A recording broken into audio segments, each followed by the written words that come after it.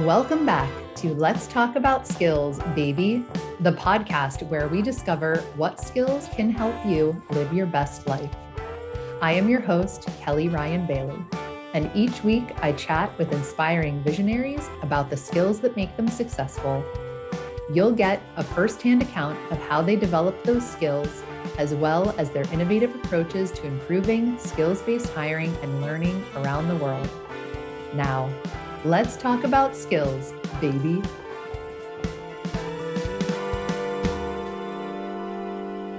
Our guest today is Amelie Jan Hoefes. Thank you so much for joining us today. I'd like to introduce you quickly. So Amelie has spent more than 23 years managing crisis in Latin America, the Caribbean, Asia, Africa, Europe, and the Pacific, working with the European Union, the UN system, the Red Cross, and non-governmental organizations. She works with affected communities to address their needs in an empowering way, advises governments on disaster recovery and risk reduction, builds the capacity of national and international humanitarian and development actors, and empowers the corporate sector for growing through change, disruption, and uncertainty.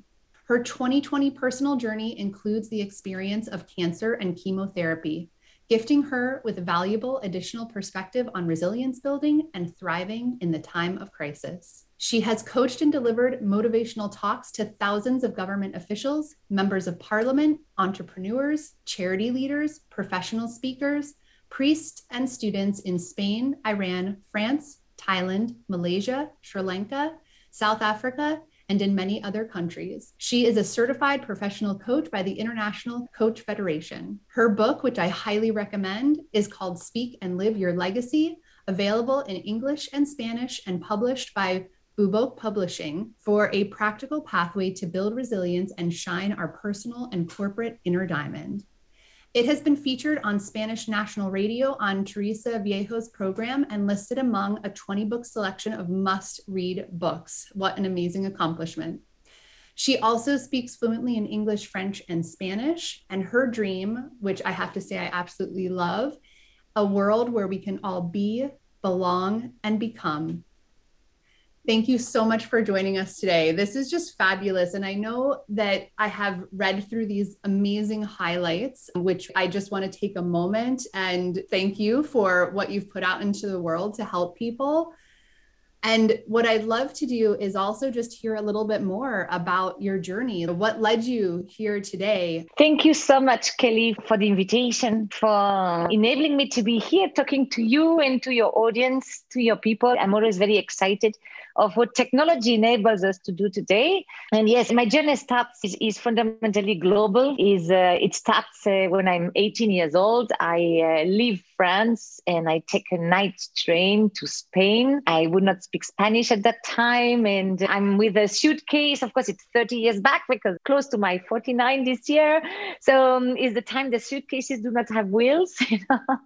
And I take this train and I go to Spain initially to learn Spanish 1 year. And actually, it was my first expatriation and the last time I went to live in France, because of course I came back to France for holidays, but I never actually came back for living in France. I studied in Spain some more years and then I engaged into humanitarian aid. I started with Bosnia. I lived in more than 13 countries and intervened and had mission or covered natural disasters or conflict areas in close to 40 countries. Wow. If I may, what made you interested in that type of work? First, I remember 1994. I remember very well the year because it's 1 year before the first International Conference on the Rights of Women, the Beijing Conference. And at that time, of course, it's a big thing because from this conference came out that women's rights are human rights. And though nowadays it can seem, of course, at that time, there's been years of preparation. It's been really intense and intensive discussions among countries. There's been amendments to the statements from many countries. So it was not a little thing. So at that time, I'm volunteering with Amnesty International and actually with a group of other people. We set up the first women's rights team in the Spanish Secretariat of Amnesty International. And when I volunteer with Amnesty International, I read and I discover and I organize campaign for all these human rights activists or these just rights activists all over the world who are being tortured, who are being jailed, who are not given a space to express, and who still fighting and struggling, and who do not have access maybe to some rights that we take for granted now, like the right to vote and the right as a woman to dress and to speak as you wish. And I'm fascinated by these people. I said, my God, I want to know these people. Because they, wow, it gives me goosebumps. It's just, you want to know them. You want to listen to them. You want to see what is this fire that they have within that makes them go through all what they go through and to believe and to be so activist. So at that time, the only way to get to the field was doing humanitarian aid. So I applied to a project management job in a humanitarian aid organization. And then I fall in love with humanitarian aid because it's about understanding the cultural environment, social dynamics, political context. And so I find it fascinating. And actually, I started humanitarian aid in 1997. And I was very blessed because this has been an amazing time in the world of relief and the emergency response. And because we have grown a lot, there's been a lot of development of the professionalism, of the thinking, of the way we support people in crisis. Why I do that and why I work on crisis management, whether it's through missions to the field or through coaching or through talks. I cannot tolerate people suffering. It touches me so deep in the heart when people suffer because, there's no level. Your crisis may be small to the eyes of others, but for you, it's overwhelming. For example, the COVID crisis, if you look at countries that are used to crisis, continents like Africa, Asia, they're managing much better than us, the Western world, because we're not used to that. So our resilience muscle, now I like to call it the muscle of resilience, is not strong because we've not practiced. So here, for example, I coach a lot of corporate teams in industries from the tourism industries, for example. I've coached a number of them, and people are in so much suffering. So when someone from another context could say, hey, why are you suffering so much? You have the state paying for your salary or part of it. You have all these resources and I don't have that. I'm not complaining. But it's just a matter, the suffering cannot be compared. And that's what I work. This is my passion, to be of support with what I know to people in suffering. I love how you called it a muscle because the funny thing about what I call skills, which are things like empathy, you being able to feel the pain that someone else is going through, the resilience, muscle, these are things that you don't just learn once, just like exercise. It's something that you work on constantly and you develop. And in all honesty, just like exercise and just like muscles in your body, there are some days where it's just not that strong for whatever reason.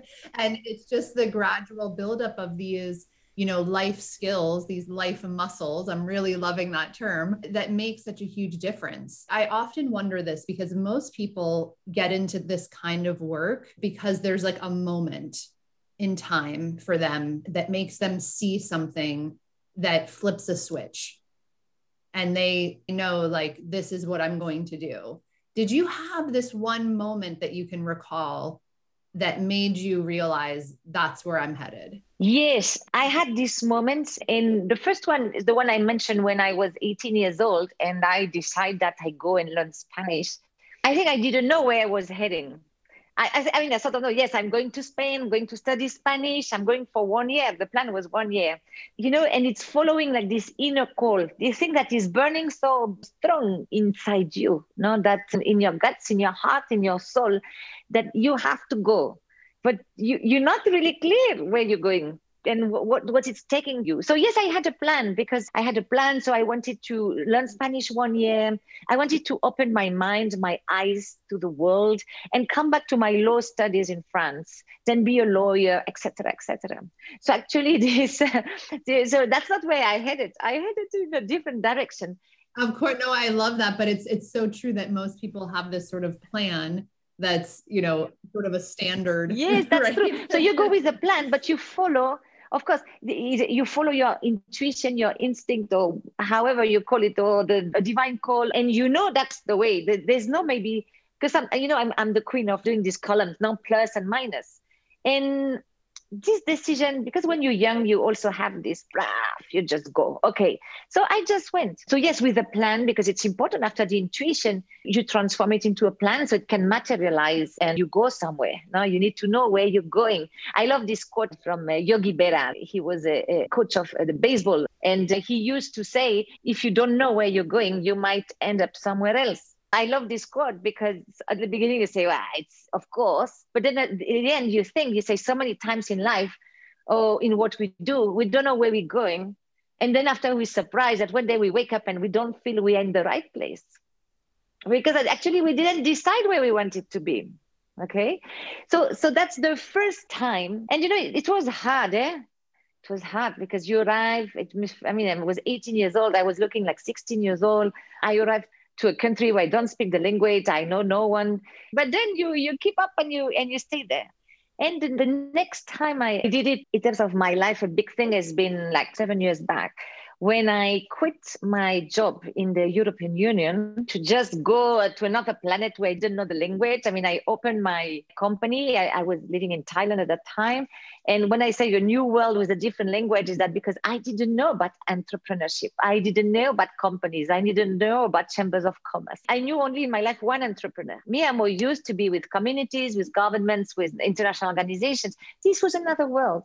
So now in humanitarian aid, we work a lot with the private sector, but that's very recent. So I arrived to this is like new planet and new language, new everything. So I jumped. So yes, again with the plan, but the plan was, I just knew I had to go and explore. Let's talk about this inner voice for a moment, because I think so many of us throughout our lives, whether or not we've felt that inner voice, listening to it is a different thing. What are the things that you think you learned through that process and being able to do it a second time that would help someone else hear that inner voice? Sometimes it's not very clear. I was with my job and I knew there was something that I wanted to do, but I had no idea what it was. I knew that I wanted to change world. So that's a big thing after 20 something years of being in my humanitarian world. And then one day I received an email saying, learn how to ask empowering questions. I said, my God, that's what I want, because I'm passionate about empowering people. That's my obsession. So I said, oh, that's what I want. Because even in the office and everything, colleagues would come to me, even before I was a coach, to share something, to ask for how should I manage that and everything. So, or even when I work with communities, and I said, instead of telling them what to do or guiding them or advising, even if it's very wise, I want them to connect with their inner wisdom, with their knowledge, because that's really empowering when you're able to do that. So I said, oh, let me. So I went on the free call and it was a huge coaching certification, 13 months. No, 11 months. And wow. I said, that's amazing. And at some stage, I said, I cannot continue with this. I had a high-level job and really demanding in terms of presence and commitment and everything. I had 2 kids alone, one of them a baby. And I was coaching at 3:00 in the morning with the United States, Saturdays, Sundays. I said, no, cannot continue. So what now? And I say, oh my God, I love when I coach people. I love that. One other part that I thought of as we were having this discussion is the work that you're doing on the corporate side as well, because a portion of this podcast focuses on innovations that are happening in the workplace. And I would tend to say skills-based hiring and learning. In my mind, this is all part of future of work, future of education. When you do the corporate work that you do, my guess is that you're working with the people within that organization. When we're making decisions, we in the past liked to separate out our personal and professional life and think that, oh, we can perform in a professional way no matter what. We all know, because COVID has shown us, to get all of us who didn't know before, that it actually is just intertwined. Absolutely. And I would like to, highlight what you just said. COVID, I've heard in all the coaching in resilience that I've done with the corporate sector all this last year because of COVID, the main thing I'm hearing in Spain, in France, wherever the people are from, they say that I have these team leaders who says, Amélie, Before I was coming to work and I was not even asking my people how they're doing because we wanted to focus on the work and the work objectives. And he says, now I wake up in the morning and the first thing I think is of my people. And I don't know how to tell them how much they're important to me. I don't know how even to listen, to ask them about how they feel and to listen to what they have to say, because I've never done that. But I would like so much them to know how much they're important to me. And it's the first time I'm thinking of them like that. But when it's the first time, then after COVID, it's not going to be the same. As a leader, we'll have grown. And then the people who work under our leadership have seen you in another eyes. And also they've learned to see you as a human being and not the boss. And to see you, I mean, not only the boss, and to see the other colleagues and shift perspectives. And here it's very important because when yes, I work with the corporate world. So we're talking about the same. I mean, resilience management, crisis management. And then what are the tools that we have to reconnect with who we are as an individual, as a team, as a company?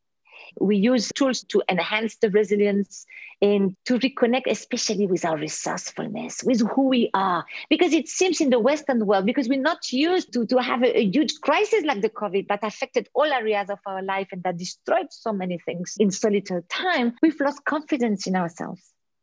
We lost confidence in who we are. And before COVID, we had a life. We did so many things. It's like it's all erased. No. So what I like to work with is on this elevator pitch. It is 60 seconds to present yourself, your project, your business. But what is exciting about the pitch? Not only that you have a pitch and then you're super good in 60 seconds, you have a structured and powerful way to present yourself. It's because with these 60 seconds, you really connect with who you are, what you do, and how you do. And when you pitch in a way that sounds like you, that has your personality, and that helps you to reconnect of all who you are. And COVID next to that is nothing. It's temporary. Even if it seems is never ending, it's temporary. Okay, so when you reconnect with all what you are, you regain this confidence, you pass a message to your stakeholders, to your clients that's reassuring. That they know here we are on the same boat, but we're moving forward, okay? The COVID is just, it changed the path, but it's not changed who we are. On the contrary, it's helping us to grow, to discover other parts of who we are, okay? So yes, I like to use these tools, very practical tools, but at the end, what do? It's just strengthening this inner self. And this inner self, we have that in the team, strengthening the team. As a team, strengthening the company as a company, with a company as its, like I like to say, this inner diamond. No, we have it within. A team as its inner diamond, a company as its inner diamond. So that's what is the inner diamond about. This is this resilience. This is this talents that we have to give to the world for a more shiny world.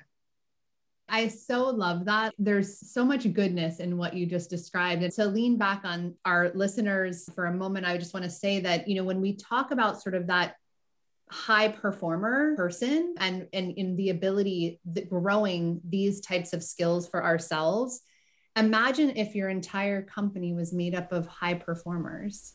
What difference would that make? And that is exactly where this piece of your work is really going to make such a huge difference. Because to me, this and same for the reason of why I started this podcast, right? The idea was that if we all find what our unique gift is to the world, that gift that not only makes us happy in our personal life, but we know sets us on fire professionally.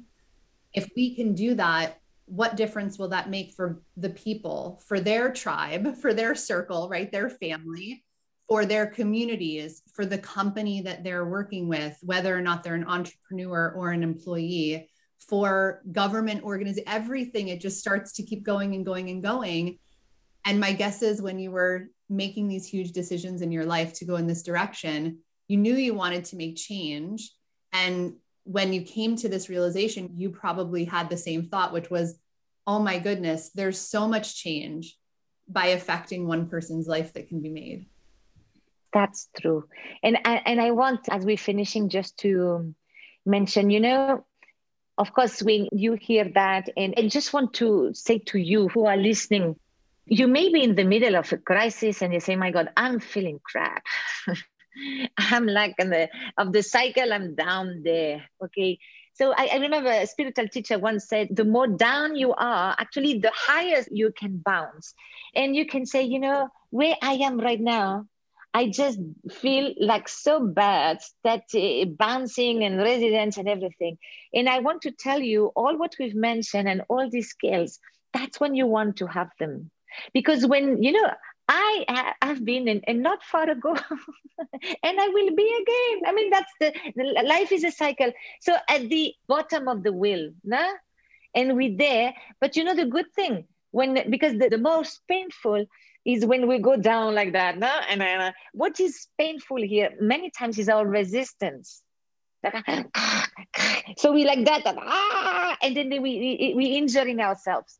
Yeah? So, I mean, I don't say just that, but it's part of the journey. So when you go down, use these skills that you have, the resilience, the perseverance, your pitch, your confidence, your message, your gift, your unique gift, the talents that you have and we have not mentioned here. So all that, it helps you that the cycle, the flow is more natural. And then you, at this moment, when you're at the bottom of the wheel, the good thing is that here, you cannot go more down. So that's a time, you know what? There's only one place you can go. Yeah, so here you stop. Because when I've been in these places, I said, okay, great. Because at least I don't fall more. Because that's the fall that is painful. So now I'm here, I'm sitting, I stop and I listen and I breathe. And I take some time off for this mind, like we mentioned before. And then I ask my questions. What now? Where do I want to go? Because when you're there, that's the opportunity to ask the big question. That you don't have a life. All is broken. So you can recreate your life. Every crisis has a gift. So like I have a dear friend of mine who says it's actually the wrapping paper. It is badly wrapped. And the badly wrapped is the drama or the crisis we're going through.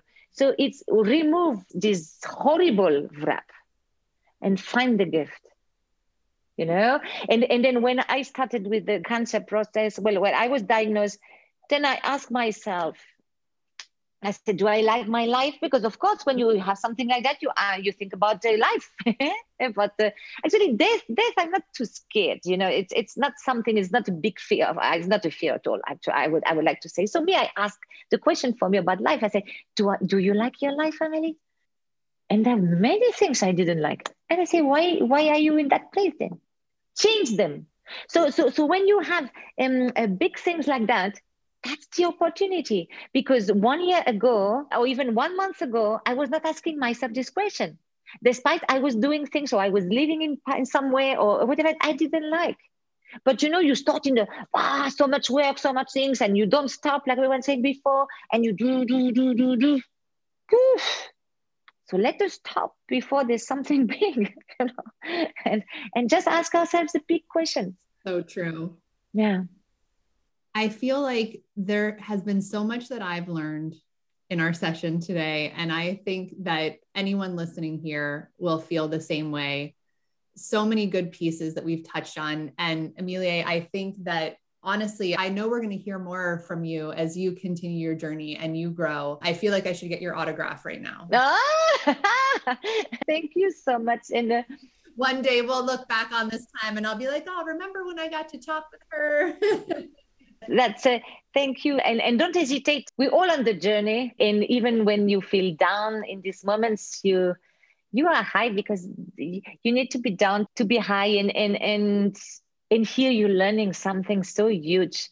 So just trust the journey and don't hesitate to connect with me on Instagram, on Facebook, wherever, on LinkedIn. And yeah, what social media account? Because I know you're on all the socials, but which one are you most active? I really like LinkedIn. I have to say, I'm starting to enjoy the Instagram. And Amelia's website is ameliaspeaks.com, and that's AMELIE speaks.com. So make sure you check out there. She also has on her website, because I think you guys should really take a peek. She's got on her website her ePitch Mastery course, which I love. I'm going to link all of this when it goes live. And then of course her book is available. on Amazon, which is also linked through her website, but I'll link that book directly. Such a fantastic read. And like I said, I know that there's more to come. You know, I was even reading through some of your articles and blog posts on your website yesterday, and I was just like, it's so heartwarming, the work that you're doing. Thank you. Thank you for coming here today and sharing with us. Thank you for doing all that you do to make such a huge difference in the world. We so appreciate you. Thank you so much, Kelly. And thank you to all of you listening. You've been listening to Let's Talk About Skills, Baby, a Growth Network podcast production. If you enjoyed this episode, make sure to subscribe to the podcast and share it with your community. Ratings, reviews, and suggestions are great sources of feedback and always appreciated. And please reach out and connect with me on social at Kelly Ryan Bailey. I'd love to meet you and continue the conversation. We'll be back next week with a new episode. So until then, keep growing your skills and have a great day.